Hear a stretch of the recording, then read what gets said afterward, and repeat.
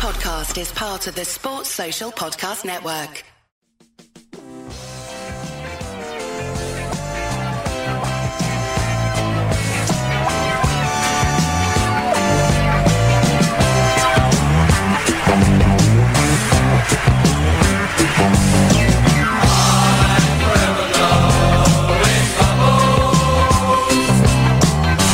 Yeah, good evening. It is Love Sport Radio, the weekend after some massive results in the Premier League and the EFL. It's time for your fan shows once again, and we start as we do every single Monday at 7 o'clock on Love Sport with your West Ham fan show. Joining me, James Jones. What, pal? Evening. Any better after last week? No, I mean, we keep saying that one day we'll have a positive show, but I mean, we're getting there. Slowly catching on. Yeah, we're getting there. Yeah, got some new blood in as well. Brad Pennard. Brad Inman. Sorry, wrong. That's all right. Wrong name. I don't know where I got that from. Brad Pennard. How you doing, pal? I'm good, very good. You good? Yeah, big West Ham fan. Unfortunately, yeah. Man and boy. Just boy. Fair play. Chaps, where do we start? Obviously, you know, the defeat against Arsenal. A lot of not criticism falling on West Ham, but just a little bit of concern ebbing in somewhat. I don't know whether it's concern or, I mean, we're used to this. We're used to. I mean, it's the third time we've lost our opening 3 games in the Premier League, in the decade, I think. So I mean, we're kind of used to opening up with a defeat. But after all that positivity in the summer, with the £100 million spent, new manager, new philosophy, there's just like the so-called new era that we've been waiting for since we moved into that stadium, and we've started the way that we have. But against Arsenal, you could really see that there was something was happening. There was a little bit of there's a positivity coming out of that performance. We looked a lot better going forward. We weren't as poor defensively as we were against Liverpool in the opening day of the season. So I mean, the performance was good. There were signs there that perhaps it's beginning to click amongst the players. Yeah, I'm a little less worried now than I was this time last week. I'm not going to lie. I thought it was a good performance against Arsenal. Completely the opposite from the Bournemouth game. So I think the first points and win just round the corner now. Yeah, you feeling positive. Talk to me about the style of play. I mean, look, I haven't had the chance to sit and look back and watch the 90 minutes over. I probably will actually sit and watch some form of highlights package. But what did you lack against Arsenal? I mean, obviously West Ham opened the scoring. We lacked just conviction in front of goal. I think that was the main thing that we lacked. We looked good going forward. Every time we got the ball, we looked dangerous going forward. Anderson looked like he finally turned up after that big money move in the summer. It was a little bit quiet against Bournemouth, didn't really sort of look too convincing against Liverpool, but against Arsenal it seemed as though he'd really turned up and looks like he will deliver that £40 million that we spent on him. Defensively, I think we have perhaps improved. I'm a little. The only worry I've got is that Pellegrini still doesn't really know what his strongest back four is. The first 3 games of the season we've had a different back four each time, which is, it's probably no surprise that we conceded 9 goals, but I think, if we'd have converted, a few more of our chances in the first half, that game would have been dead and buried. Yeah, I mean, the goals we conceded on Saturday, I thought, the second one's an own goal. You can't really do a lot about that. Borderline offside as well before that, and the last one's in the 92nd minute. So, in my head, you can scrape them off. To be honest, the first one was poor defending, but we looked so good going forward. I was lucky enough to be there, and I thought we were a much better side for over an hour. But we like James said, we weren't clinical enough. Arnautovic, Snodgrass, Perez all had good chances, but Arsenal put theirs away and we didn't, so that's why it was 3-1. Yeah, in terms of stand-up performance, who did you look at and think, yeah, you know what, they did it for me on Saturday? I'm not a huge Robert Snodgrass fan, but he was brilliant for us on the right wing. He had Monreal on toast every time he got it. He probably should have scored, which would have topped off his performance, but yeah, Snodgrass was great. Anderson, as James said, finally turned up, and on the half turn, on the counter-attack, he looked fantastic. Antonio was probably the weaker of the 4 attackers out there, but like James says, Pellegrini doesn't know his best team, so he's slowly working it out, I think. I think in the middle as well. I mean, I know Jack Wilshere it wasn't his best performance so far in the West. I think it was better against Bournemouth, actually. But alongside him, Carlos Sanchez got his start, and I think he looked quite solid. A lot of people knocked that signing in the summer. It didn't really fit into what it looked like we were trying to do in terms of recruitment, but he looked like he played really well. I thought he looked pretty solid alongside Wilshere. He really sort of protected that back four a little bit. Yeah, I mean, Wilshere and Sanchez were both pretty in control, to be honest. They were very sideways and backwards, but they let the attacking players do what they needed to do with going forward, and I was more than happy with both of them just sitting there and trying to stop the likes of Ramsey and players Mkhitaryan, players like that, trying to control the game, which they didn't. So they done their job.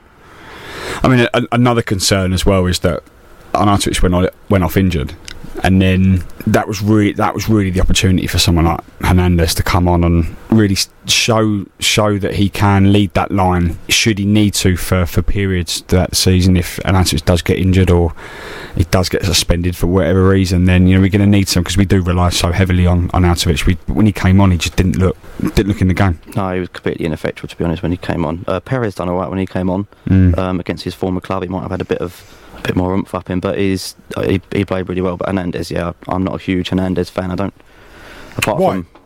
I just think he's a bit of a tap-in merchant, and West Ham can't afford that sort of striker. Unfortunately, the way we play, we need everyone to be pulling their weight, and Arnautovic does so much of what Hernandez doesn't. That's what makes him. Arnautovic wasn't exactly a striker though when you brought him in. He was a winger who's managed to convert himself. Funny enough, I saw your ex-manager David Moyes the other day, and he looked very, very shocked when he found out Arnautovic had scored. He was looking around like, oh yeah, it's good.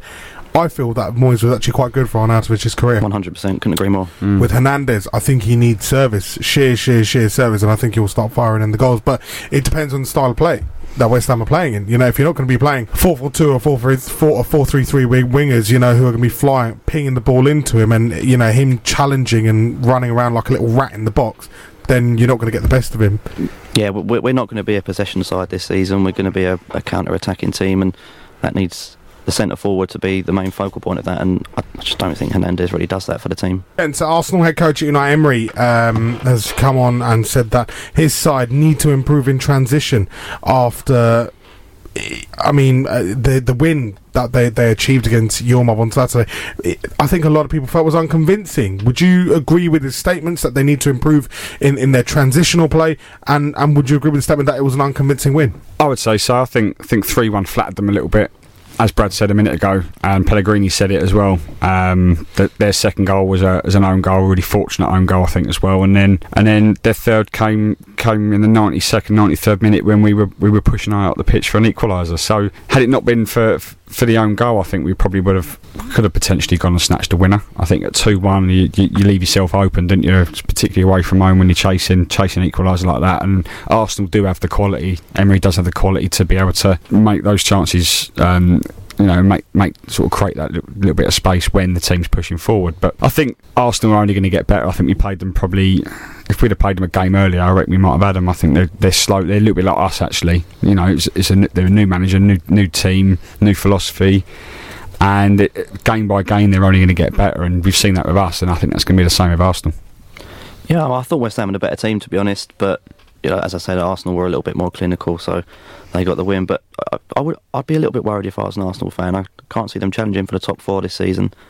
They're a little bit like us. I don't think their manager knows the best team, the best 11, so it's going to take time for him to bed in, just as it is Pellegrini. But yeah, I thought West Ham deserved a point at least. Deserved a point at least. Which, it's not often we go away to Arsenal and come away thinking, do you know what, we should have won that, or at least got a point. So that's the progress that we're seeing, and I think that's why we're a little bit more positive than we were last week. In that you can really feel as if you really felt after that game that it's beginning to click amongst those players. How much is the slow start costing you, though? Obviously you mentioned that over a long period of time it's been the case that West Ham have been slow burners to warm up. Does this always cost you in the end? Well, yeah. The llast time we won our opening day of the season was that final game at the Boleyn, and coincidentally we beat Arsenal away at the Emirates. But then I always feel as if you win your first game, that gives you the opportunity to really kick on for the rest of the season, and really gives you that momentum going forward. We haven't been the fixture list hasn't been kind to us. The opening 10 games or so have been pretty tough. So that's why winning our early games. I know, you got Liverpool away, and then you got Arsenal away in your first 3 games. That Bournemouth game at home, that was really important for that very fact that all of our away games were really difficult, and we lost that. So it has been a disappointing start to the season in that respect. But we got Wolves at home on Saturday. We'll build up to that a little bit later on. But I think that game now is a lot bigger than it probably should be, and I think we need to now start getting points on the board early, because otherwise we are in danger of potentially happened to Palace last season, where there were 7 or 8 games at that point, and they ended up staying up. But that was a long, hard season for them. Yeah, I don't think West Ham started the season thinking survival. I think they wanted to be mid-table. Of course. But if it comes down to it and we stay up, then that's the aim. But I think Liverpool away first game, Arsenal away third game, we didn't expect to get anything out of those games. No. The Bournemouth one is the big disappointment, but at the end of the day, it is one game. We've got Wimbledon in the Cup tomorrow.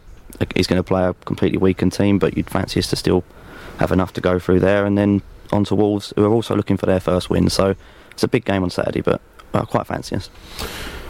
Where do you think that over the next few games, you look at Wimbledon immediately tomorrow night and then Wolves on Saturday.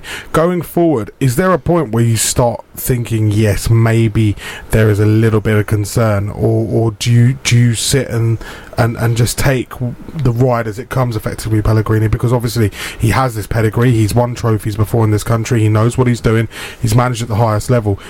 Do you just go, yeah, let it go?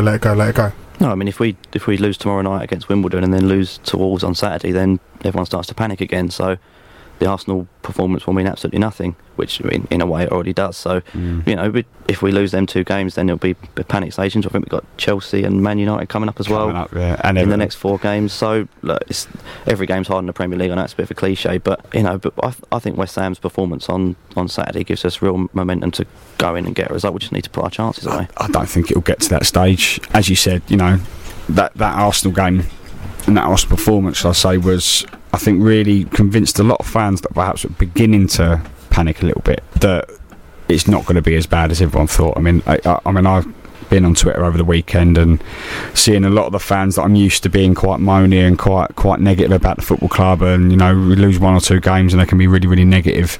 They were already being really positive, which says a lot. It does look as though, although we lost the game, and I think we were expected to lose the game going into it at the beginning, we expect to lose the game at the beginning of the season.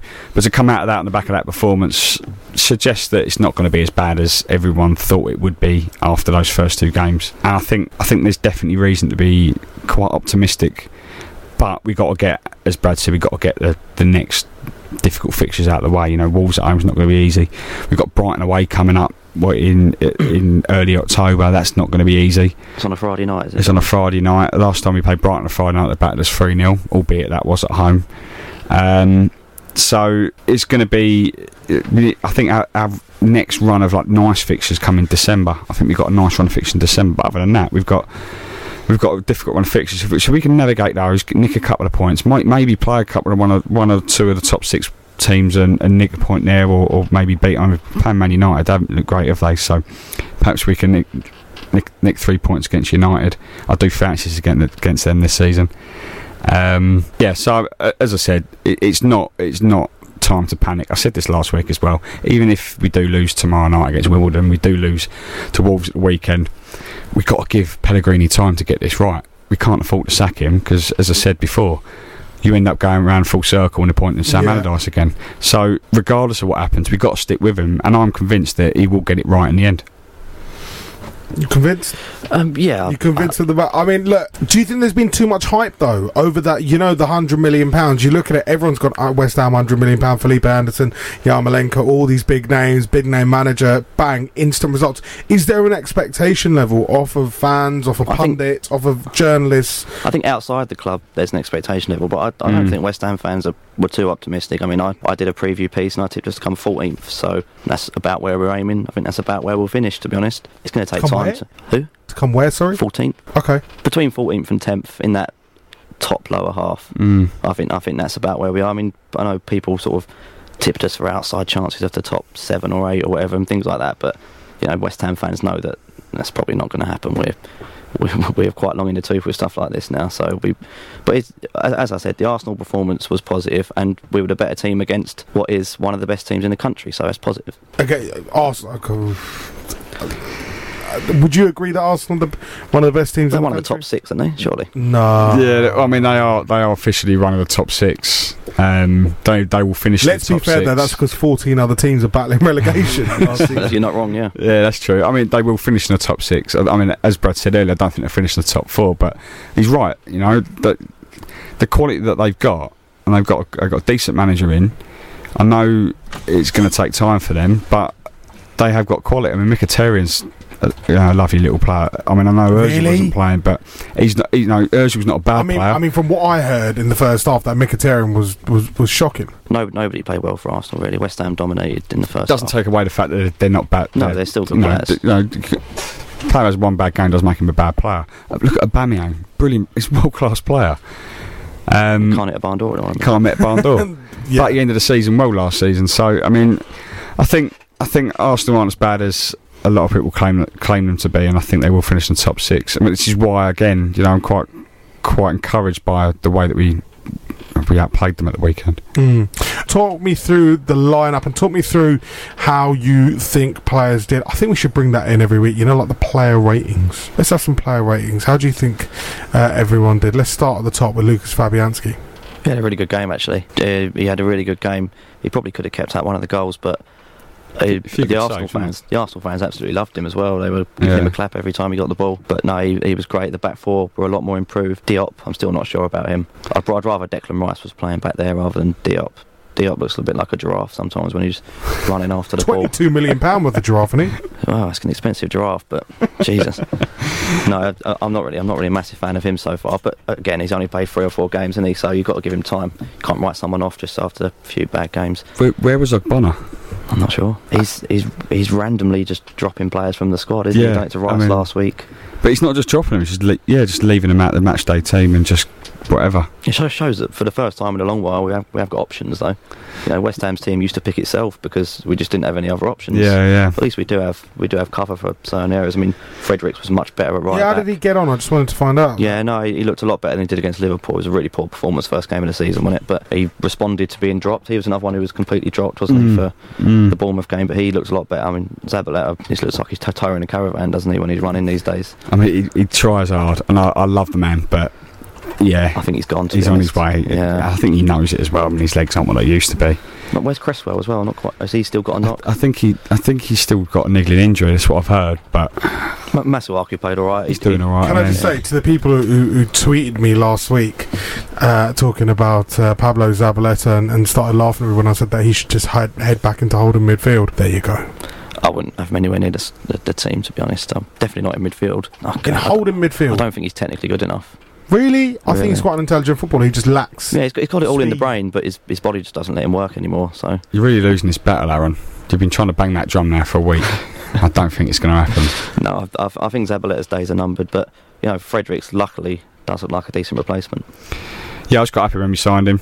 I was talking to our Football League expert at work who said when we first come out we were interested, and he was like, mate, he was the best right back in the Championship this season. I'd say he was, but then again I think Luke Ayling's a better player. Luke Ayling, Leeds, class that. With Ryan Fredericks going forward, he's absolutely brilliant, don't get me wrong. Pace, skill will get past men, take it to the byline, and then the final ball's just like, where's it going? Questionable sometimes, and yet again defensively sometimes he can be so susceptible, just like leaving somewhere open, just going, I'll leave it to you, mate, and I'm off, and he'll sit on the halfway line. But again, there's a big step up from Championship to Premier League. 100%. I mean, he's played 2 games away at Arsenal and away at Liverpool. Last year he was playing away at Bristol City, so he's definitely taken the step up. Bit of a baptism of fire, isn't it? Yeah. But what are your thoughts on Balbuena?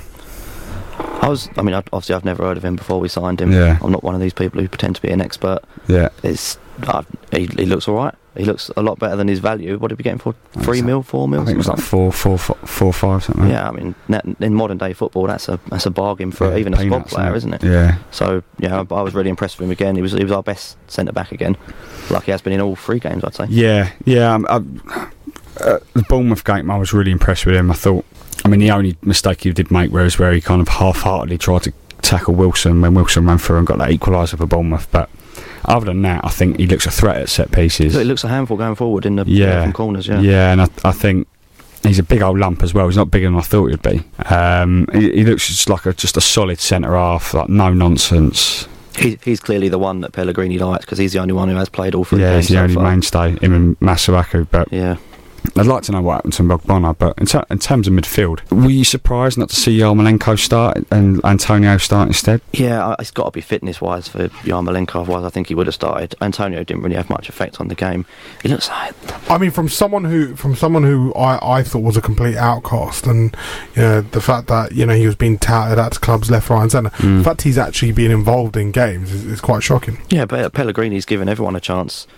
Even players who have since left, he's still given them a chance in pre-season. But Antonio didn't have a great game. But in the centre, I thought Sanchez and Wilshere was a decent partnership. They were, like I say, very sideways and backwards. They weren't cutting open the defence like you might want your two centre midfielders to do. But they just done their job and done it well. It was as if like that's probably what they were told to do. It was just particularly against a team like Arsenal, away at Arsenal, was just to play it safe and let the creativity come from the likes of Anderson at number 10. I think that midfield pairing were probably told, right, you just protect the back four, you just play it safe and let the likes of Anderson at number 10 and Snodgrass and the like just sort of create stuff for Arnautovic going forward. Yeah, I said to you off air, I uttered the fatal word, but Anderson just reminded me of Payet a little bit in that game, and on the half turn, the way that he was spreading the ball, he looked so dangerous. And luckily he did have Arnautovic and Snodgrass up with him because they were also doing bits. So I was really impressed with Anderson, and obviously I've not seen too much of him.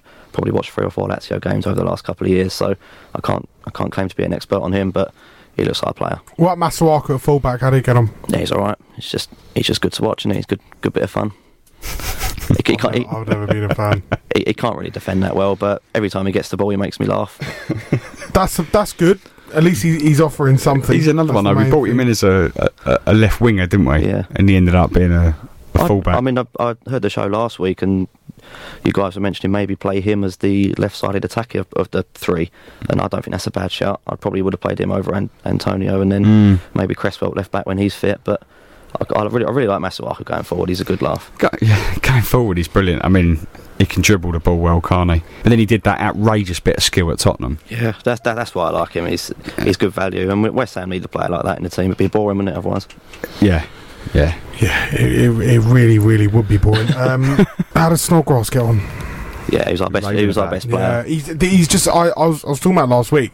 I think he's become a real general under Pellegrini. That one that you can just trust, someone who will go out and give you that 6 or 7 out of 10 every single week. I think that Snodgrass will 100% become that. I thought he was gone in the summer. I thought he was going to go back to Villa or something like that, but he started nearly every pre-season game. And then people were questioning why was he starting, and he just keeps starting every game, and he's getting better and better for me. But it came out not long after Pellegrini was appointed. It came out from inside the club, or a source or whatever, that said that Pellegrini really likes Snodgrass. Yeah, really likes him, and that's when I thought, we might actually finally get to see him at his best at the club. He was great for Hull before we signed him. Exactly, we signed him in January, and he was pretty awful, wasn't he, in that second half of the season? Well, wasn't there that story that Bilic just was bringing him on as a sub and went, where do you want to play? And Snodgrass was like, I'll play it on the right, and he was like, okay, you're going to play on the left, and he put him on and put him out on the left. That sounds like something Bilic would do. Yeah, so that kind of will give an insight into why Snodgrass' first season, half season at the club wasn't great, because I think he looks in shape as well. I'm not one to talk, but he looked a little bit larger, I think, when we first signed him, but he's definitely worked hard in pre-season. He looks trim, he looks good. Yeah. And when he cuts in on that left foot from the right-hand side, he looks so dangerous on Saturday. Yeah. If we had someone with Arnautovic up front, I think we could have got another couple of goals. Yeah, I'm quite happy that he's getting his chance. And as you said, if he's going to put performances in like that, I don't care who it is out there. If they're going to put performances in, then happy days. It's good to see him have a go, because I did feel a little bit sorry for him in that when he first arrived. It just weren't happening for him. Obviously, even Bilic didn't get on for whatever reason. So I think he deserves a lot of credit, because West Ham have gone out and bought 2 or 3 high-profile wingers as well, and he's still one of the first names on the team sheet at the moment, so it says a lot about him. Against Bournemouth, he came over to our little corner to take a corner, and the first one of the game, and he sort of jogged over, as they do, and the whole of our corner stood up and clapped him. Yeah, I think they appreciate what he's done. Yeah, and you could see sort of in his face, he was a little bit shocked, just like, oh my god. Yeah, they actually don't hate me. Yeah, they actually like me. So and it happened every time he came over, everyone stood up and gave him a clap, and you could see he was like really appreciative of it, the fact that fans like him. He's pretty vocal on social media, so he's probably had quite a bit of abuse, because West Ham fans are are known for giving a little bit out when someone doesn't play very well. Come on, a lot of fans are like that. Well, yeah. It's not just West Ham fans, isn't no, it? but he's probably had a little bit over the last 6 months or so. Now, I've read some pieces on Jack Wilshere, especially by Arsenal bloggers and, writers, effectively, who are kind of cynical about Jack Wilshere. They've turned around and said that it's evident that his career's sort of finished. He's slow. He's sort of very laboured in the midfield. He doesn't look like the player he once was. Do you think that's a harsh sort of indictment on him, or do you think that they have some sort of fair point to make? I think it's a mixture of both. I think it's harsh in the fact that you got a player here that has had his injury problems over the years, more often, more than any other player, maybe barring Andy Carroll in the Premier League. So, okay, if you've got a player that's always, or more often than not, injured, the majority of his career, he's not going to maintain that level of quality, is he? He's going to lose a little bit. He's going to lose a yard of pace. He's going to lose a little bit of that creativity a little bit. So, I think it's harsh, but at the same time, he wasn't great against them. That's probably clouded their judgment a little bit, but he was quite good against Bournemouth. So I think it's harsh, but most fans are quite bitter about ex-players, aren't they? Yeah, I thought he played quite well against Arsenal. He didn't do anything wrong, but he just didn't stand out like some of the other players did. But the first game of the season against Liverpool, him and Noble in midfield just didn't work. They looked like the Cray twins running around the midfield trying to kick people. It was ridiculous. But to be fair to him, he's come out and he's gone from a team who are possession based, and he's always got people winning the ball back for him and giving it to him to do something with the ball. Whereas he hasn't got that at West Ham. We're not going to be having 70% possession in games. We're going to be having 30-40% possession. So he's got to change his game quite drastically, I think. And I think he's slowly getting there. Fair play to him for actually stepping up, I think. Yeah, I've got a lot of respect for him. He could have stayed at Arsenal. It was very easy to sit on the bench and play the odd cup game. Collect what he must have been on.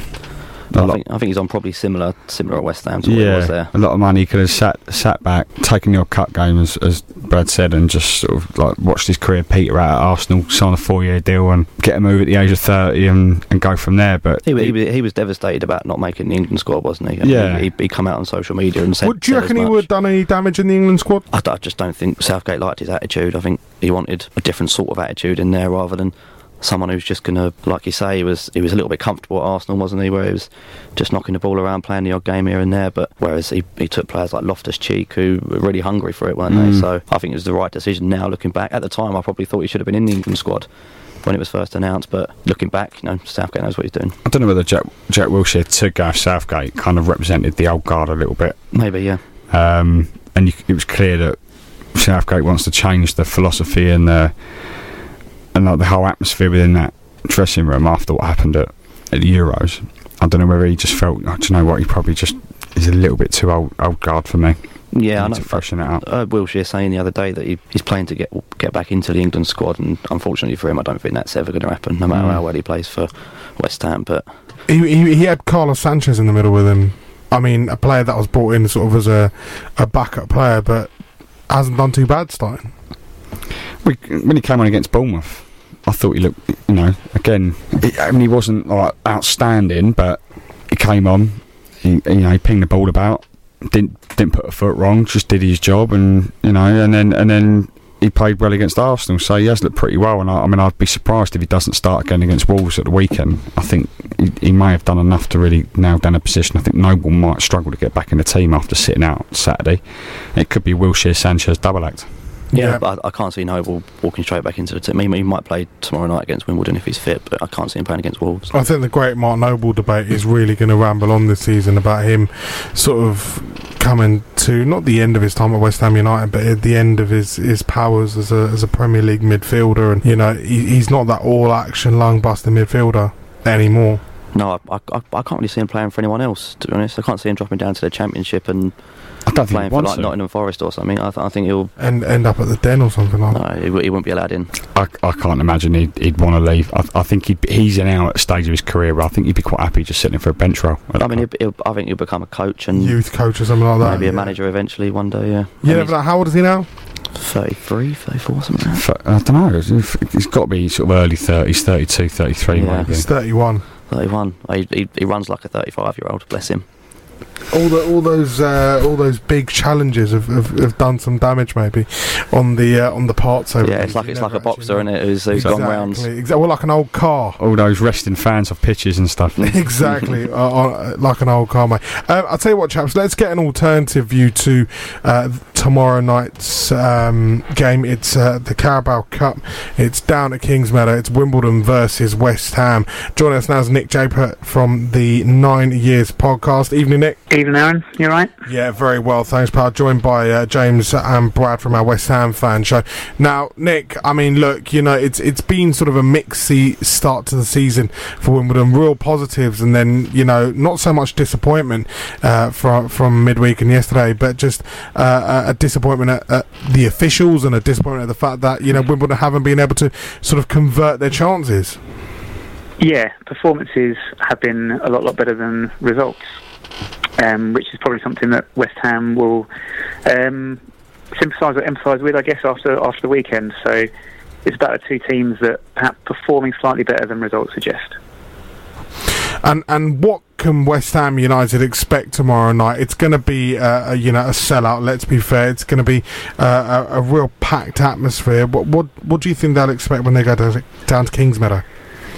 I mean, the idea of Manuel Pellegrini being stood in our dugout is one I think we're all looking forward to. It's a bit of a culture shock coming down to Kingsmeadow. What is it? Is it still the smallest stadium in the whole of the Football League? Not the most intimidating. I wouldn't say it's the most intimidating of venues, but it's certainly an uncomfortable one. And not only will the fans be right on top of the players, which they won't be used to, but the team will be. I mean, we are this season 100% every single game. Every single player puts in a shift. I don't think Sunderland, we lost to Sunderland on the weekend, but I don't think many teams will test them as much as we did. In your faces, really direct style.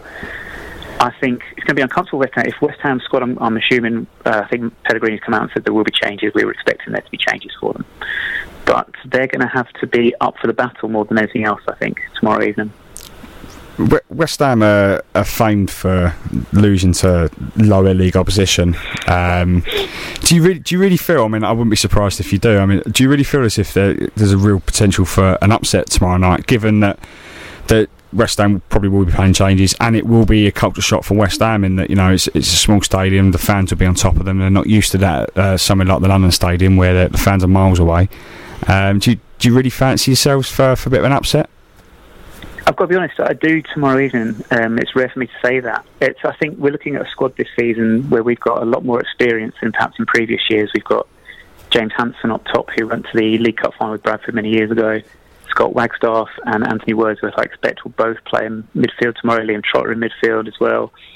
So I think we've got players that won't shy away at all from this sort of game, that will actually play to their strengths. And as I say, without knowing exactly, this is always the problem when you play these games, you don't know the exact nature of your side and how West Ham are going to line up. But I think they are, as I say, they're going to have to be up and ready for the battle and win the battles before they can start to try and show their Premier League quality.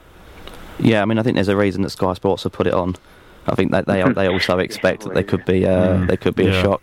I mean, West Ham will make 11 changes from Saturday. I've got no doubt about that. But some of the players coming in, like Javier Hernandez and Yarmolenko, and these players who are worth tens of millions of pounds, they are going to be in for a shock, aren't they? There's no two ways about it.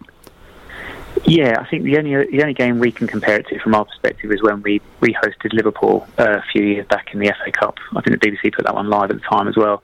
And there were a number of players. I mean, that was a Mario Balotelli squad, the Liverpool team, that turned out that evening. There was one player for Liverpool that won the game for them, and that was Steven Gerrard. And that was, I mean, Steven Gerrard's a world-class player, but that's also because of his attitude and the way he went about the game. And I think that's what it's going to be. I think I didn't realise Hernandez was perhaps in line for a start, but I think he's the sort of player that will be up for it. That worries me somewhat, if I'm being honest. But, yeah, as I say, it's all about who can just. It's winning the first 20-25 minutes will tell us all about how we expect the game to go. And I think if we sniff blood in those first 15-20 minutes, I think it could be a long evening for you.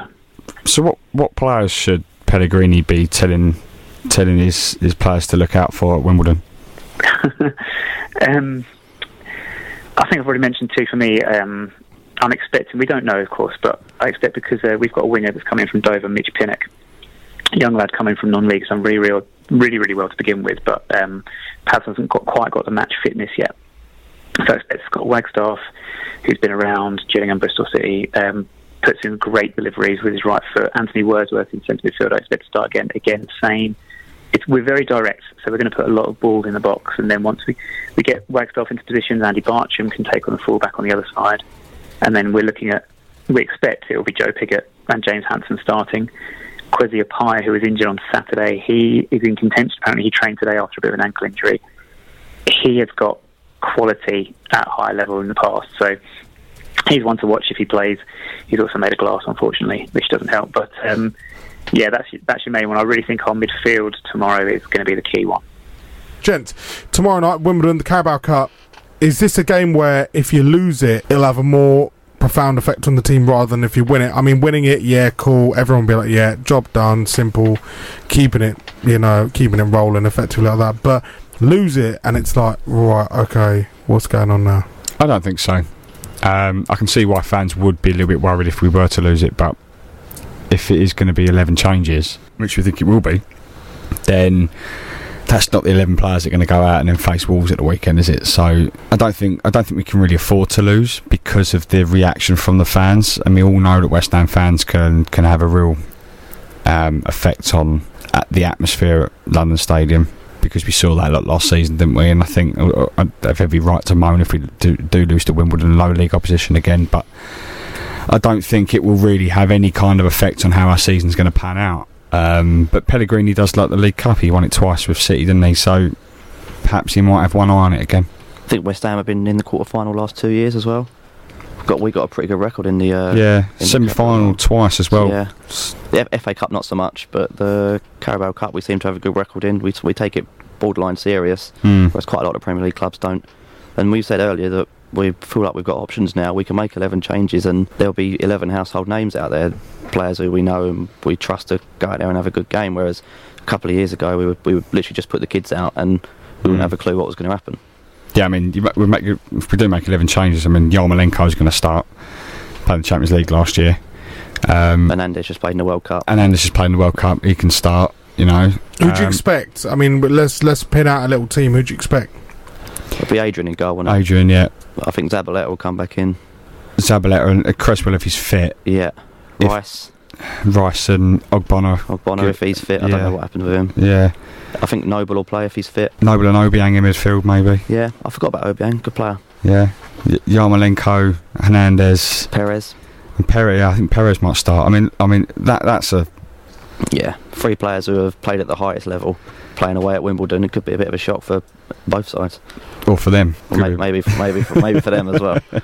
Yeah, I mean, as you said, it's nice to have that depth now where we can make so many changes but still being able to field players with the calibre of the likes of Yarmolenko, Chicharito, Lucas Perez, even Mark Noble, who's a Premier League veteran. You know, he's been playing for 14 seasons. Pedro Obiang's been, you know, he's been playing at a high level. So it's nice to have those players available, and I don't think we're going to lose tonight. I think it'll be a comfortable 2 or 3-0 win. It's not going to be a rout. That's not what West Ham do. We only just scraped past Cheltenham last year at this stage, didn't we? Yeah. It was like 2-0. Andre and Defasacco. Yeah, I mean, you look at those two. We've definitely upgraded on those as our subs this year, haven't we? So it's nice to have a bit of depth in the squad for the first time in a long time. Yeah, I think that as I said before, though, I think this is a competition that Pellegrini's going to have an eye on. I think it's important that we do look at having a cut run. As Brad said, we do tend to take this competition half seriously, and that we regularly get to the quarters. And I think, given Pellegrini, I think will be thinking, do you know what, it's my first season back in England, I want to make a bit of a statement. He's not going to do that in the Premier League with the players that we've got, and you know, we're not Man City, are we? We're West Ham, so he's going to look at a cup like the Carabao Cup and go, that's a winnable competition for us.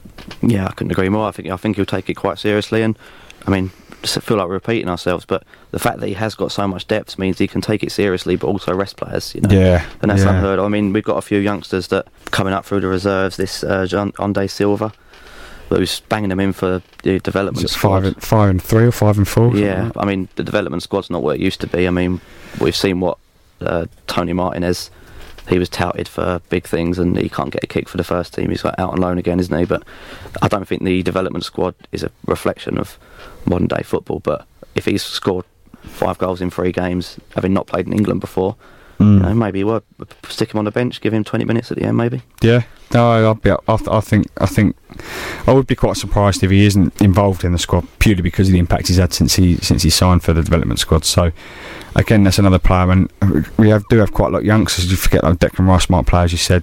Reece Oxford might be involved if he isn't being sold or loaned out or whatever is happening with him. We spoke about him last week. Josh Cullen as well, but he might be going on loan to Charlton. Yeah. So, but there are a number of players. I mean, I was quite surprised to see Haksabanovic leave on loan because he looked like he was getting an opportunity in pre-season. Yeah, pre-season he played a few, yeah. And this is a game that we could probably put him in for and stretch the old legs. Yeah, you know. Yeah. We see Martin Noble tomorrow night. Hopefully. Yeah, it'll be a perfect game Sticking for him, old innit? legs. Him and Pablo. He'll be running around the centre circle, yeah. He's closing in on 450 West Ham appearances, so it'd be itching to start chalking up these little cup games just to get there. I mean, we laugh about it, but he's been fantastic for us, hasn't he? Yeah, a wonderful man. Brad Pennard. How's it going? It's your debut, isn't it? Debut. It's your debut. How's it been? I think I'm pulling it off quite well. I think you've done alright, man. You've done alright. Solid midfield performance. Yes. Mark Noble-esque. Yeah, basically. Definitely. Basically. Or any other former West Ham solid midfielders you want to... Hayden Mullins, thought I'd get him in there. I think Hayden Mullins was the sort of person that you didn't really realise he was there, but he always did a good job. But I know you're here. Nigel Quasi. God, no. Take that. Take that. Christian Daly. The relegator, yeah. Don Hutch.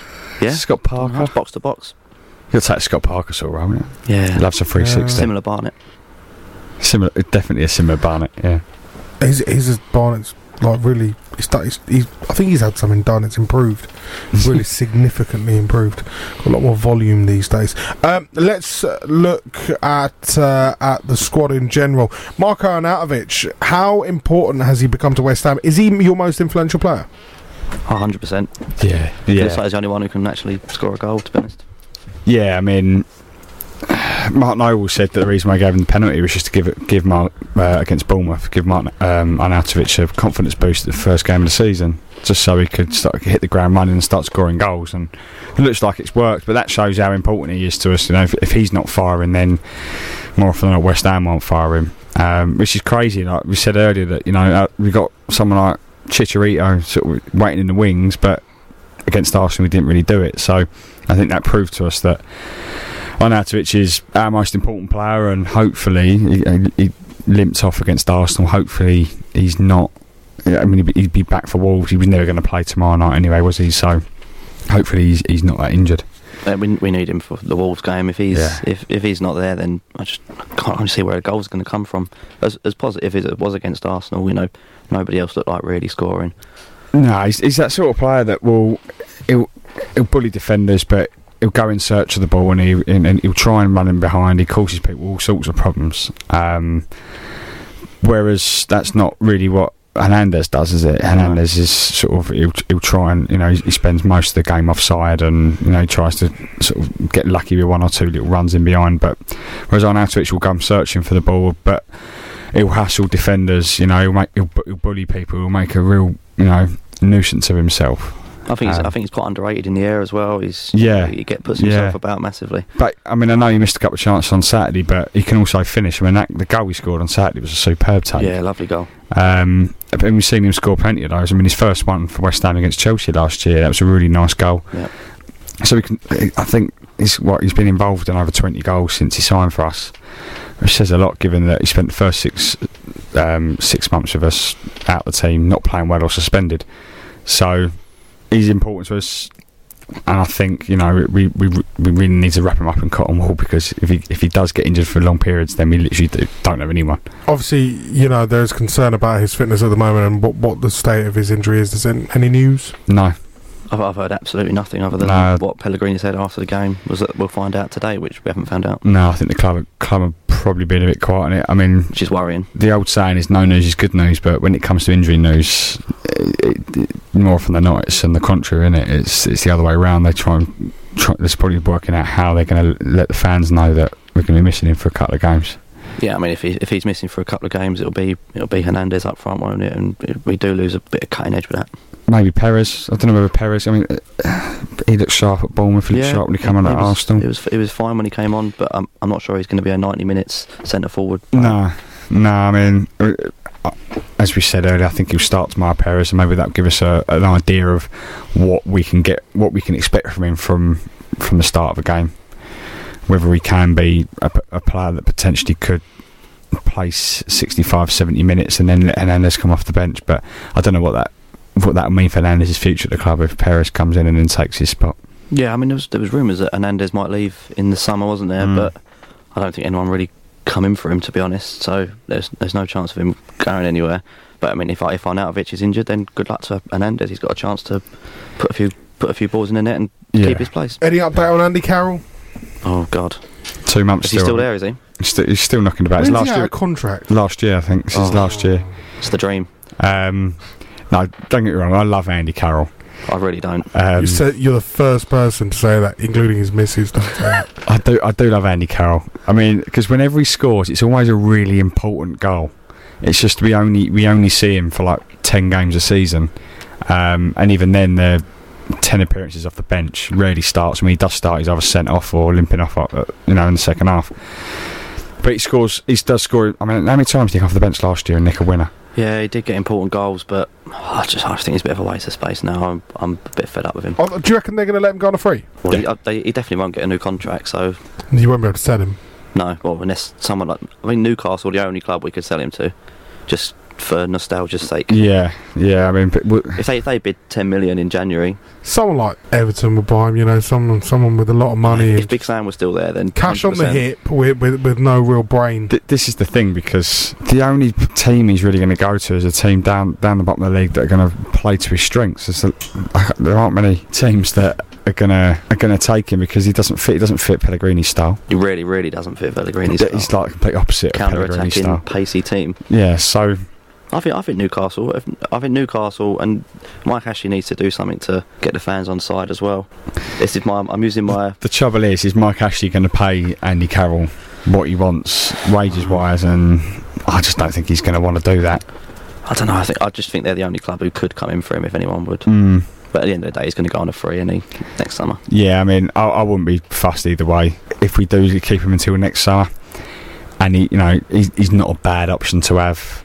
If we are chasing a game and 5 minutes to go and we're chasing an equaliser, but that's not Pellegrini's style. So just see what happens in the summer. I think it's over for him, isn't it? I think it is. Yeah. I mean, it wouldn't be surprised me if he did a Crouchy and ended up sort of just playing for the likes of Stoke. But yeah, a bit of a journeyman. 2-year contracts until he's 36, 37. Ended up in the Championship and maybe nodding 5 goals in throughout the season and see what goes on from there. And then, that's Andy Carroll's future. Bright. Bless him. Oh, but I do love him, as I said, because when he does score, it's always an important goal. He never scores like the third of a 3-0 win, although he did that over a kick against Palace. But other than that, he won't. It's always a winner off the bench. I mean, last season, I think it was Stoke at home. We were 1-0 down. Crouch scored, in fact, for them. And he come off the bench and scored a volley in the last minute. And that goal meant that was such a huge goal for us because Stoke were catching us. They were gaining 3 points on us. Suddenly we were getting 1 point each. And then 2 games after that, we were safe. So that was a huge goal, but I'm still not having him. He did the same against West Brom. Swansea, I think, as well. So he loves an important goal, but I think his time at West Ham's up. It's given us 5 years of misery. Yeah. I actually did some research on it. I mean, this was about a year ago I was doing it, and he'd already missed, I think it was 100 games. Yeah, I mean, look, it's sad. We're going to sit here and laugh, and I'm sure Twitter's going to have a really big laugh when it's finally released, and you're going to see those really stupid memes coming up and all that. Great, cool, happy, lovely. It's quite sad. You feel for him a bit, and you feel like I think some of his injuries, I don't think he's as unlucky as players like Jack Wilshere. I don't think he looks after himself in the way that a professional footballer in the Premier League maybe should. He's pictured out in the pubs all the time. I've got no problem with players going down the pub and having a beer, but I think there was just, when he first joined West Ham anyway, there was a lot of it. It felt like it was a weekly thing. Seeing Andy Carroll down Canary Wharf in the Slug and Lettuce having a few drinks. Oh, I'd been out a few times and saw him knocking about in Loughton. Yeah, quite a few times. Well, that's where he found his missus. Yeah, but I mean, how he's finding. One thing I didn't buy, the excuse that, oh, well, you know, you see him give 120% in games. He's like that in training as well. It's just like, well, tell him to stop giving 120% in training. Then. That was Allardyce's excuse for him always getting injured, wasn't it? You know, no one who's getting injured all the time.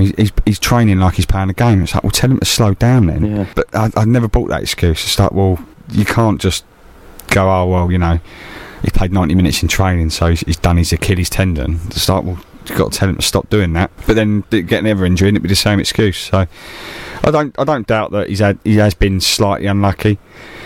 But at the same time, you're right. I don't think he has looked after himself as well as he should have done as a Premier League footballer. You want to talk about Declan Rice? Yeah, there's a lot come out today that, you know, he's still considering his international future, and that he hasn't been called up for Ireland in the latest squad. Martin O'Neill hasn't selected him, and hinted that it's because he's still unsure whether he wants to play for Ireland or England. As we were saying off air, Brad, I think he'd be mad to pick England, because he's never going to. I mean, West Ham players don't get selected for England anyway. But with Declan Rice, I think you're completely right. I don't think he's going to. I mean, he's not going to break into the England squad. He's not. No. He needs to get in West Ham's team before he thinks about playing for England. So, and he's played at every age group from 16s upwards for Ireland. He's played 4 times in friendlies for them. I think, you know, it's just come out of the blue a little bit where Martin O'Neill said that England have spoken to him. So England have clearly approached him, whether it be Southgate or someone else at the FA. They've approached Rice and said, look, do you want to play for England, or are you going to be playing for Ireland? So Martin O'Neill was actually quite gracious with it. I think a lot of people could have taken that the wrong way, and I think quite a lot of us saw Kevin Kilbane, classic Kevin Kilbane, tweeted earlier that it took him. He knew when he was 10 years old that he wanted to play for Ireland, even though he could have played for England and things like that. He come out and said that straight away when Declan Rice, his future was up in the air. So I don't think the Irish people would have taken it as well as Martin O'Neill. No, I don't know. I think it wouldn't surprise me if it was Southgate that approached him. If someone from England has approached him and spoken to him, because he's the sort of player that kind of fits into that Southgate sort of philosophy. Like his attitude's impeccable, and he's a good, solid player. And he's young, and I mean, he's the sort of player that Southgate probably would have an eye on and go, do you know what, I could probably mould him to something. But you're right, if he's not playing week in, week out for West Ham, then he's got no chance of getting into the England team, because that's Southgate picks players on merit, not on who you play for, you know, or whether he just likes you. Yeah, it's not like it was before at England. So if I was him, I'd be sticking with Ireland. He looks like he's a first choice player at Ireland. He's started all 4 games that he's played, and there are, you know, by all accounts, he's played well in all 4 games. I think 1 man of the match on his debut, didn't he? Yeah, he did. Yeah. So he'd be mad. I think he'd be mad, but clearly someone's got in his ear. He seems to think that potentially there's a chance for England, but I mean, look, if he gets into West Ham's team and he plays every game from now till Christmas, who's to say that he can't be one of the backup centre halves for England? I mean, it sounds like Joe Gomez is going to get a recall. Jadon Sancho from Dortmund, it sounds like he's going to get his first call up this week as well when Southgate announces his squad. I think it's tomorrow or the day after. Yeah. So it looks like he's going to go even more youth than he did for the World Cup. So fair play to Southgate. That's what England fans have wanted to see. But I think Declan Rice is one step too far. Yeah. Gents, let's talk stadium now. London Stadium. Who can fill us in properly? I think it's confusing, isn't it? It's a little bit confusing. So, stadium owners, E20, they sort of released their accounts for the last financial year. I think it was just the end of last week, or perhaps over the weekend, and they recorded an annual loss of 22.7 million, which to any company is going to be crippling.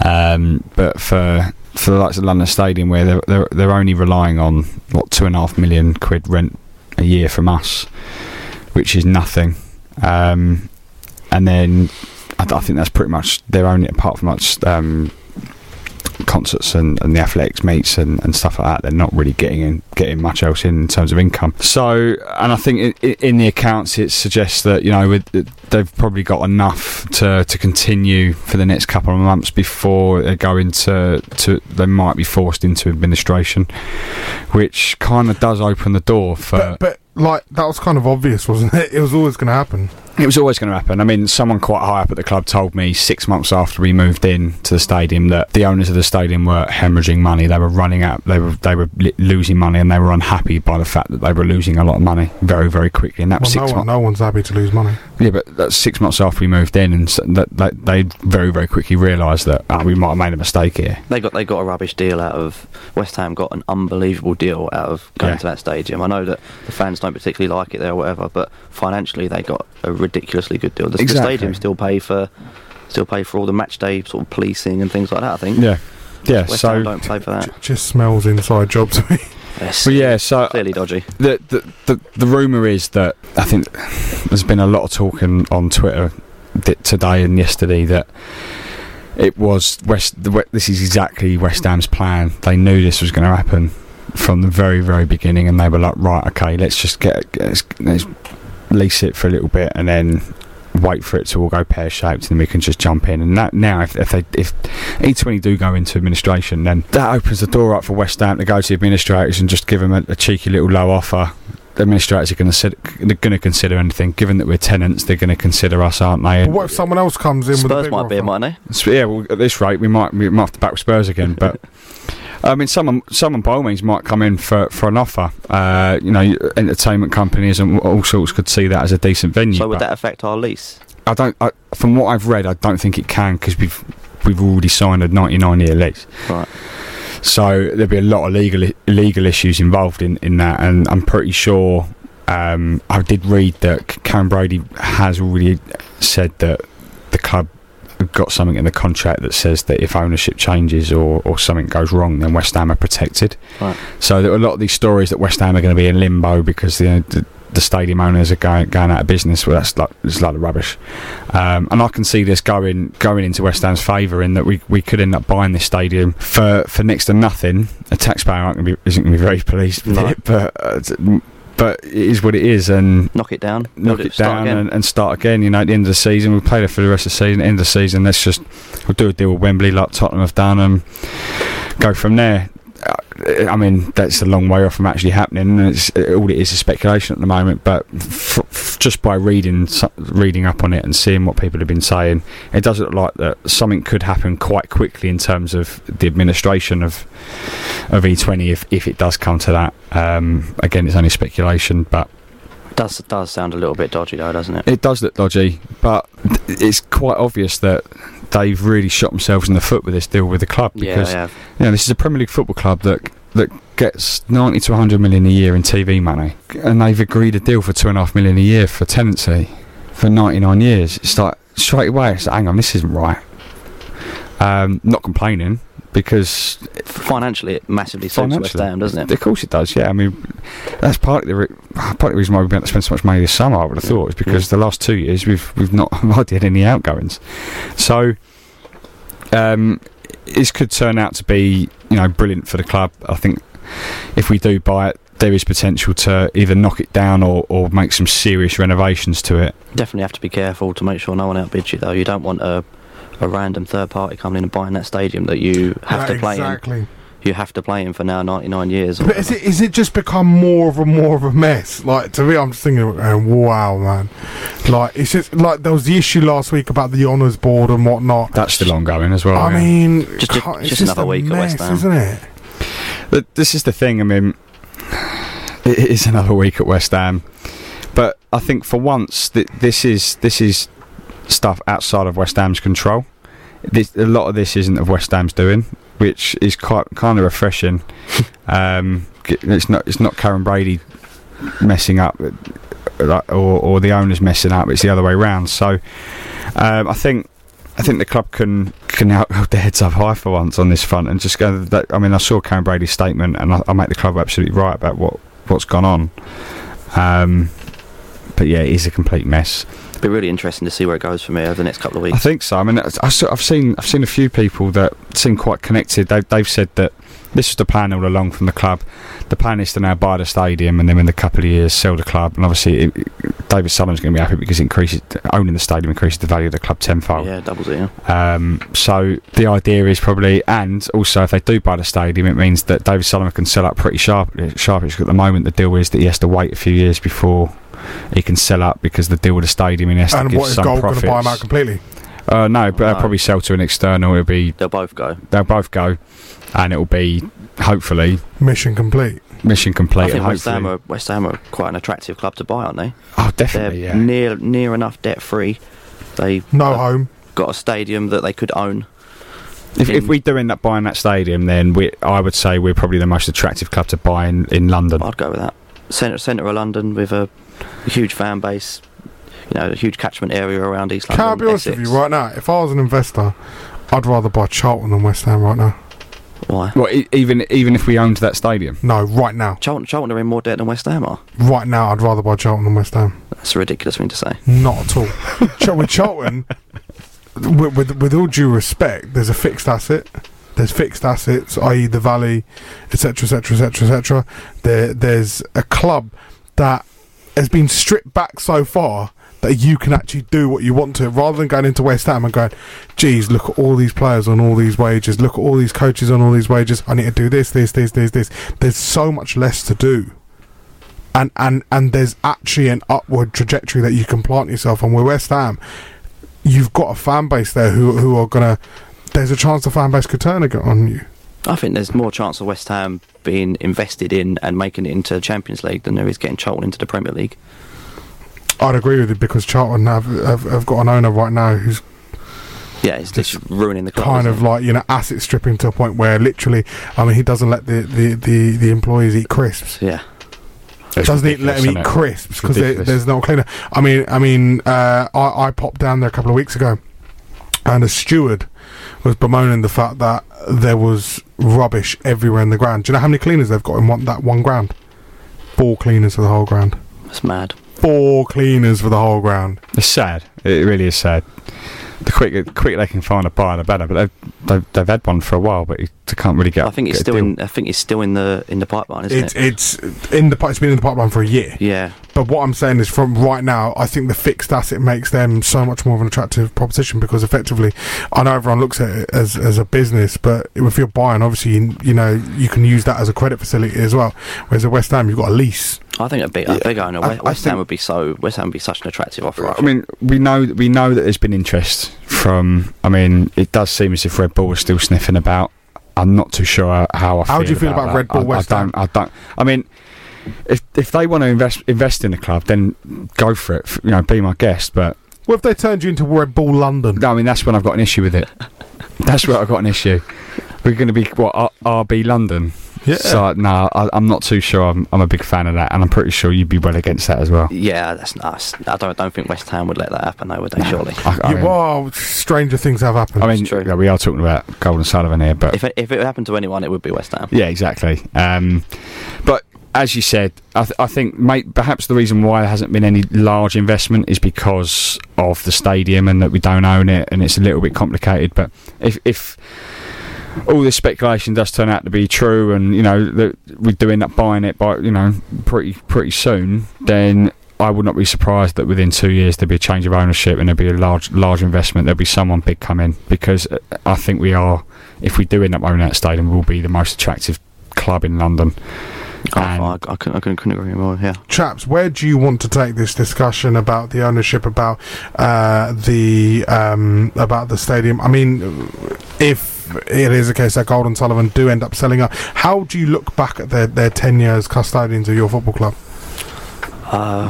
We've been lied to a lot. There's been a lot of broken promises. Yeah, there's been a lot of things said that they shouldn't have said, and I think they have slowly learnt their lesson. I think last year's protest, as much as ugly as it was, and we don't really want to be seeing that. Being a realist, it worked. The West Ham fans getting right on the back. The owners have put their hand in their pocket, and they've not been on the radio every 2 minutes or on Sky every 2 minutes shouting rubbish. David Gold doesn't tweet half as much as he used to. No, I think you're right. I don't think it was as much as they were lying. I think a lot of it was just that they were making promises that at the time they really felt as if they could keep, and very, very quickly realised soon after they couldn't keep them. But by then it's too late because they've already promised everything.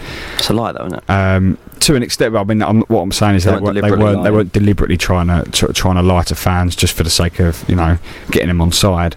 This is what I mean. I think they've always had their heart in the right place. I just think that it's got to the stage where they came in and they took the club on when the club was very, very close to being on its knees, and I'll always respect them for that. I'll always be thankful for what they did for us in that moment. First couple of years were okay, and then we got relegated and came back up. I mean, they've made some dodgy decisions with managers as well, but the whole stadium move and, you know, changing the crest and what's happened since then, and all the stuff with the transfer windows and leaked emails, and it's one thing after another with them, particularly over the last 3 or 4 years. And I think it's got to the point where most fans gone, do you know what, the quicker you leave the better. Thanks very much, but I don't think a lot of fans will ever forgive them for what they've done in terms of the stadium move, and I completely understand that. Yeah, I mean, they did save the club because they were on the brink of administration, weren't they? And they were going to be another Leeds, quite possibly. Well, a lot of fans won't buy that, though, will they? A lot of fans will go, oh, well, you know, it could have been anyone that bought us. You know, Tony Fernandes was he was interested. close, wasn't he? He was very close, but look what he's done at QPR. Yeah, they're in a worse state. They're awful. I mean, they've broken financial fair play rules. Yeah. They're facing a big bill. I think with QPR, you've got to look at the fact that Tony Fernandes, when he came in, and we talk about it so much on this station, when he came in, was just desperate to be someone's like mate, and he was. He just wanted, like, you know, the fans to be like, oh, Tony, you're a great guy. You went and signed us some Premier League player, really good 10 years ago, but he's really rubbish now. Didn't he, when Golden Sullivan did complete the deal, didn't he come out and didn't he offer the money and go, like, I'll come in and I'll offer to invest. Yeah, I'll invest in the club, and I just said no. Because he's a West Ham fan, wasn't he? Yeah. Tony Fernandes. Yeah, I mean, I don't know. I think the whole it could have been anyone that bought us. The fact of the matter is, in fact, like, some of those fans have got to accept the fact that it wasn't anyone else. It was those two. Those two bought the club when not many people would have. I mean, David Sullivan is right in what he says. You know, they were mad to buy us when they did, because we were £100 million in debt, on our knees, very, very close to administration. So to do what he did and to invest the money that he did, fine. What's happened since has happened. I think eventually we'll look back on it, you know, a few years down and go, do you know what, they did the right thing at the time. It all depends on what happens with the stadium. I don't think Karen Brady's helped the relationship between the board and the fans very much. I don't think she has. Again, I think it's all been very innocent, but very, very, very quickly she realised that, you know, she probably needs to just be a little bit quiet. Yeah, I mean, she's a great businesswoman. Oh, she really fantastic! Is. Yeah, and she got us that deal for the stadium that we're just sitting here praising 2 minutes ago. So she's the one who sorted all of that out. But, you know, she said a lot of stuff that she shouldn't have said as well. Yeah, I mean, the column in the newspaper don't help, does it? No. Because she says stuff in there that's just like, why are you saying that? And the newspaper don't need to know that. Tweeting out people to watch her programme while West Ham are live on the telly. That's a good one. Yeah, I mean, but again, it's when all that was going on, it was just typical West Ham, wasn't it? It was at a stage where it was like, it's just one thing after another. Yeah. Straight after, it wasn't long after Mark Noble said that this club's not run like a circus no more. No. And then the following 2 years are exactly that. Yeah, I'm sent that video regularly by some of my non-West Ham supporting friends. Yeah, I'm sent that a lot. I actually said that on this show. Actually, I was like, we're run like a proper football club now, and I tweeted that out as a quote the other day, and someone went, that's what Mark Noble said 2 years ago. Yeah. So yeah, we'll always be remembered for that. I mean, yeah, that speech is going to live long in the memory of a lot of fans. Again, unfortunately, sometimes it's the power of the internet, isn't it? Yeah. The fact that people can bring up tweets from like 5 years ago and go, ha, there you go, in your face, you know. Chaps, let's look ahead to the game on Saturday. Wolves at home. Who's going? Yeah, I'll be there. Yeah. I won't be there. I'm at a christening. Who has these events during the football season? Selfish, isn't it? On a Saturday as well. I know, don't. Surely it'd be like a Sunday, wouldn't it? It's a Sunday job, isn't it? Oh, this one's on a Saturday for some reason. Yeah. Are you going to be taking any devices to keep yourself entertained? I'll be watching on my phone. Good man. That's exactly. Let's kick the football out of football. What do you expect from this one? Of course, they played very, very well against City on Saturday. Wolves. What do you expect from them? Again, we don't really know what to expect from them. But they're still searching for their first win. They're going to be up for it. I think that point against City and that performance they put in against City will give them a lot of confidence. It will make them feel more like a Premier League club, won't it? And they'll see us as definitely an opportunity to get their first win, given that we haven't even got a point on the board yet. We're the only team left in the Premier League without one. And Wolves are going to be definitely up there. They'll see us as a big opportunity to get all 3 points, given our record at the stadium, our record this season. And they do look good. I mean, they've spent a lot of money. George Mendes has been a bit of a benefactor to them, hasn't he? I mean, the likes of João Moutinho, Ruben Neves, Patricio the keeper. Patricio. I mean, so many players that shouldn't really be at Wolves, should they? I mean, it's a little bit strange to see them there, but fair play to them. They bossed the Championship last year, and I reckon they'll be alright this year. I think they'll be a mid-table club moving forward as well. The manager looks pretty good, Santo. So I think they're going to be a dangerous side of the 3 newly promoted clubs you play this season, and I think they're going to be the strongest and the most dangerous. Yeah, I'd agree. I mean, I think the way the West Ham need to play is we need to let other teams have the ball a little bit and then counter-attack them. But I think Wolves are very similar in that sense. They also want to be counter-attacking, so it could be quite a standoffish sort of game. I thought they counter-attacked against Man City really well. I know it was a handball for the goal or whatever, but I thought they deserved the point overall. I watched the game before Arsenal, and I don't think Man City can come away thinking too harsh for themselves. I think a draw was a fair result. I'm a bit worried about this one, not going to lie. I think Wolves just starting to tick a little bit. They were very unlucky to lose at Leicester the way they did. I think they deserved something there. They hit the post twice, I think, the bar once, and I don't think their results have really judged their performances. I think they've been better than their results. The game at Everton at home to Everton on the first game of the season, they should have won that. No doubt. I know Everton had 10 men, but Wolves really should have won that game. Yeah, I mean, you say that they've started to tick, but I think so have we. Agree, yeah. And if we can put in a similar performance as we did at Arsenal against anyone outside the top 6, I think we've got a chance of beating them. Yeah, the only thing I'm worried about is that if we do have all the ball and we're having loads of possession, are we going to be able to break them down? Because we look so good against Arsenal on the counter attack rather than in possession based play. So I'm just hoping that. Well, this is the difference in that against Bournemouth we had that problem where we couldn't break them down. We had all the ball, couldn't break them down. That's what I'm worried might happen on Saturday. But I think if we were to play Anderson at 10, where he's got a little bit more of that creative freedom rather than play him out wide, I think that's potentially what we were missing against. We played 4-4-2 against Bournemouth, and I think that's probably what we were missing against Bournemouth, in that we just didn't have that, someone to really unlock the defence, some of a killer ball. And if Arnautovic is not playing, that could be a worry as well. Exactly, yeah. But if we can play same formation, same tactics, same philosophy, same ideas, but with Anderson just really sort of pulling the strings in, and releasing the likes of Hernandez or Arnautovic, whoever's up front, I think we might have a better opportunity of breaking them down than we did against Bournemouth, where we didn't have that because he was pushed out wide. And I think that's why he was so ineffective, is because he just really wasn't used to it. Yeah, and hopefully that midfield two can play together against Sanchez and Wilshere. Hopefully they should be able to win that battle. They won the battle against Arsenal, so hopefully they can do that against a lesser Wolves. I think what's so important for us now is that we start getting a bit of consistency in that starting 11, because we haven't had it. It's been 3 changes every game, isn't it, so far? At least 3 changes, 3 different formations. Yeah. Back 4 has not been the same once. Back 4 hasn't been the same.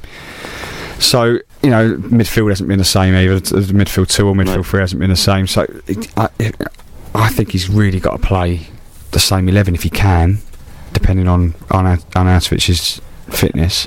We can play the same 11. So it's a little bit, bit of consistency. Wilshere and Sanchez will feel comfortable alongside each other because they had that good game against Arsenal. And I think once you start having that consistency, once you start deciding on your strong 11, that's when it really starts to kick in, because the players get used to it. The players start reading each other's games. And what we don't really want to see is, us getting into end of September and he's still, not too sure. He's still experimenting a little bit, because at the moment that's all he's doing, is experimenting. And I think that's part of the reason why we had a bit of a slow start.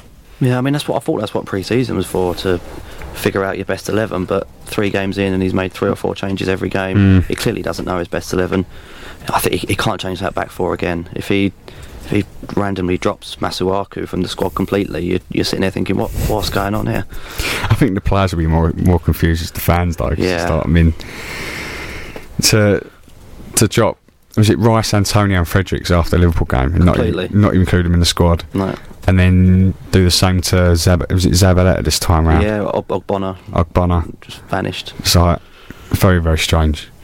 But we get tomorrow out of the way. Hopefully we can nick a win against Wimbledon, and then we look ahead to Wolves. I won't worry too much about Wolves at the moment. We want to get a bit of a cup run, get our first win of the season under the belt, get a bit of confidence going, I think. That's exactly right. And I think a win tomorrow night does give us that confidence to go in Saturday, even if it's not the same 11. I know I said earlier that if we lose it, then we shouldn't be worried, because it won't be the same 11. But just like in the dressing room, that sort of feel-good factor, if we do get a win, regardless of who it's against, I think that will give us a bit of a boost. I think it was 1977. Someone said that when West Ham lost their first four games at the start of the season. 1977. Yeah, so if we lose tomorrow, then that'll be the first 4 games. The year of the Queen's Silver Jubilee. Oh, you're older than me, mate. Wow. Sure was. What am I? I don't know. I don't remember 1977. Me neither. I was born in 91, pal. Oh, me too. Who do you look at as the key man for them? Because obviously we know about their links with Jorge Mendes. I mean, Ruben Neves is some player, isn't he? He's special. I think he's one of the different gravy. One of the best midfielders outside the top 6, you'd say, wouldn't you? God, yeah. I mean, he should be playing for a top 6 club, I think. Yeah, I think he'd walk in Arsenal's team. Yeah, he's the sort of player that Arsenal could do with. Yeah. I do like. I mean, Martinez getting on a little bit. I do like that Jota. He looks quite good. I quite like Adama Traore as well. He's not really. I don't think he started a game yet, but I know the West Ham are after him as well. From Middlesbrough. He came off the bench at the weekend. He came off the bench, yeah. He looked very good. He's absolutely paced to burn, so... Club record signing, I think. I'm hoping he doesn't start against us, to be honest, because him against Masuaku would be quite funny to watch. Yeah, that would be quite funny. My issue with Adama Traore is that, particularly when he was at Borough, was that it was all pace and, it was no end product. He'd beat 2 or 3 players. He'll get down the wing, get down the right hand side, and then the ball will end up in Rose Ed. Yeah. Or he'll be in the middle of the pitch, and he'll do a couple of little tricks, and he'll try and ping it from 30 yards. Ball will be Rose Ed. Yeah. And I just felt a bit of a cliche, innit? I mean, we remember like when Aaron Lennon came through, and Theo Walcott when he was coming through, there were similar accusations, wasn't there? Yeah. I've never really seen anything from him. I haven't seen him score many goals or get any assists, or he looked good when he came on against City, and he beat a couple of men and almost set up a goal. He's an exciting player, though. He's exciting, yeah. He's a sort of player that will get fans on their feet. But it's just whether he's got that end product for me. I'm just not convinced that he can do it consistently. He's got to prove that, definitely. Yeah. Manuel Pellegrini, how do you... I mean, look, we haven't really talked much about, him and his tactics and whatnot. Does the defensive aspect concern you, obviously, with, how many goals he's prone to sort of shipping? Yeah, I mean, it's already, 9 goals in 3 games. You can't be conceding 3 goals a game and stay up, so... That's definitely something we need to work on. I was doing a bit of research on this. I write a column for a West Ham fanzine. Should be out next month. I deliberately waited until after the Arsenal game because I was asked to write about West Ham's defence and what Pellegrini can do.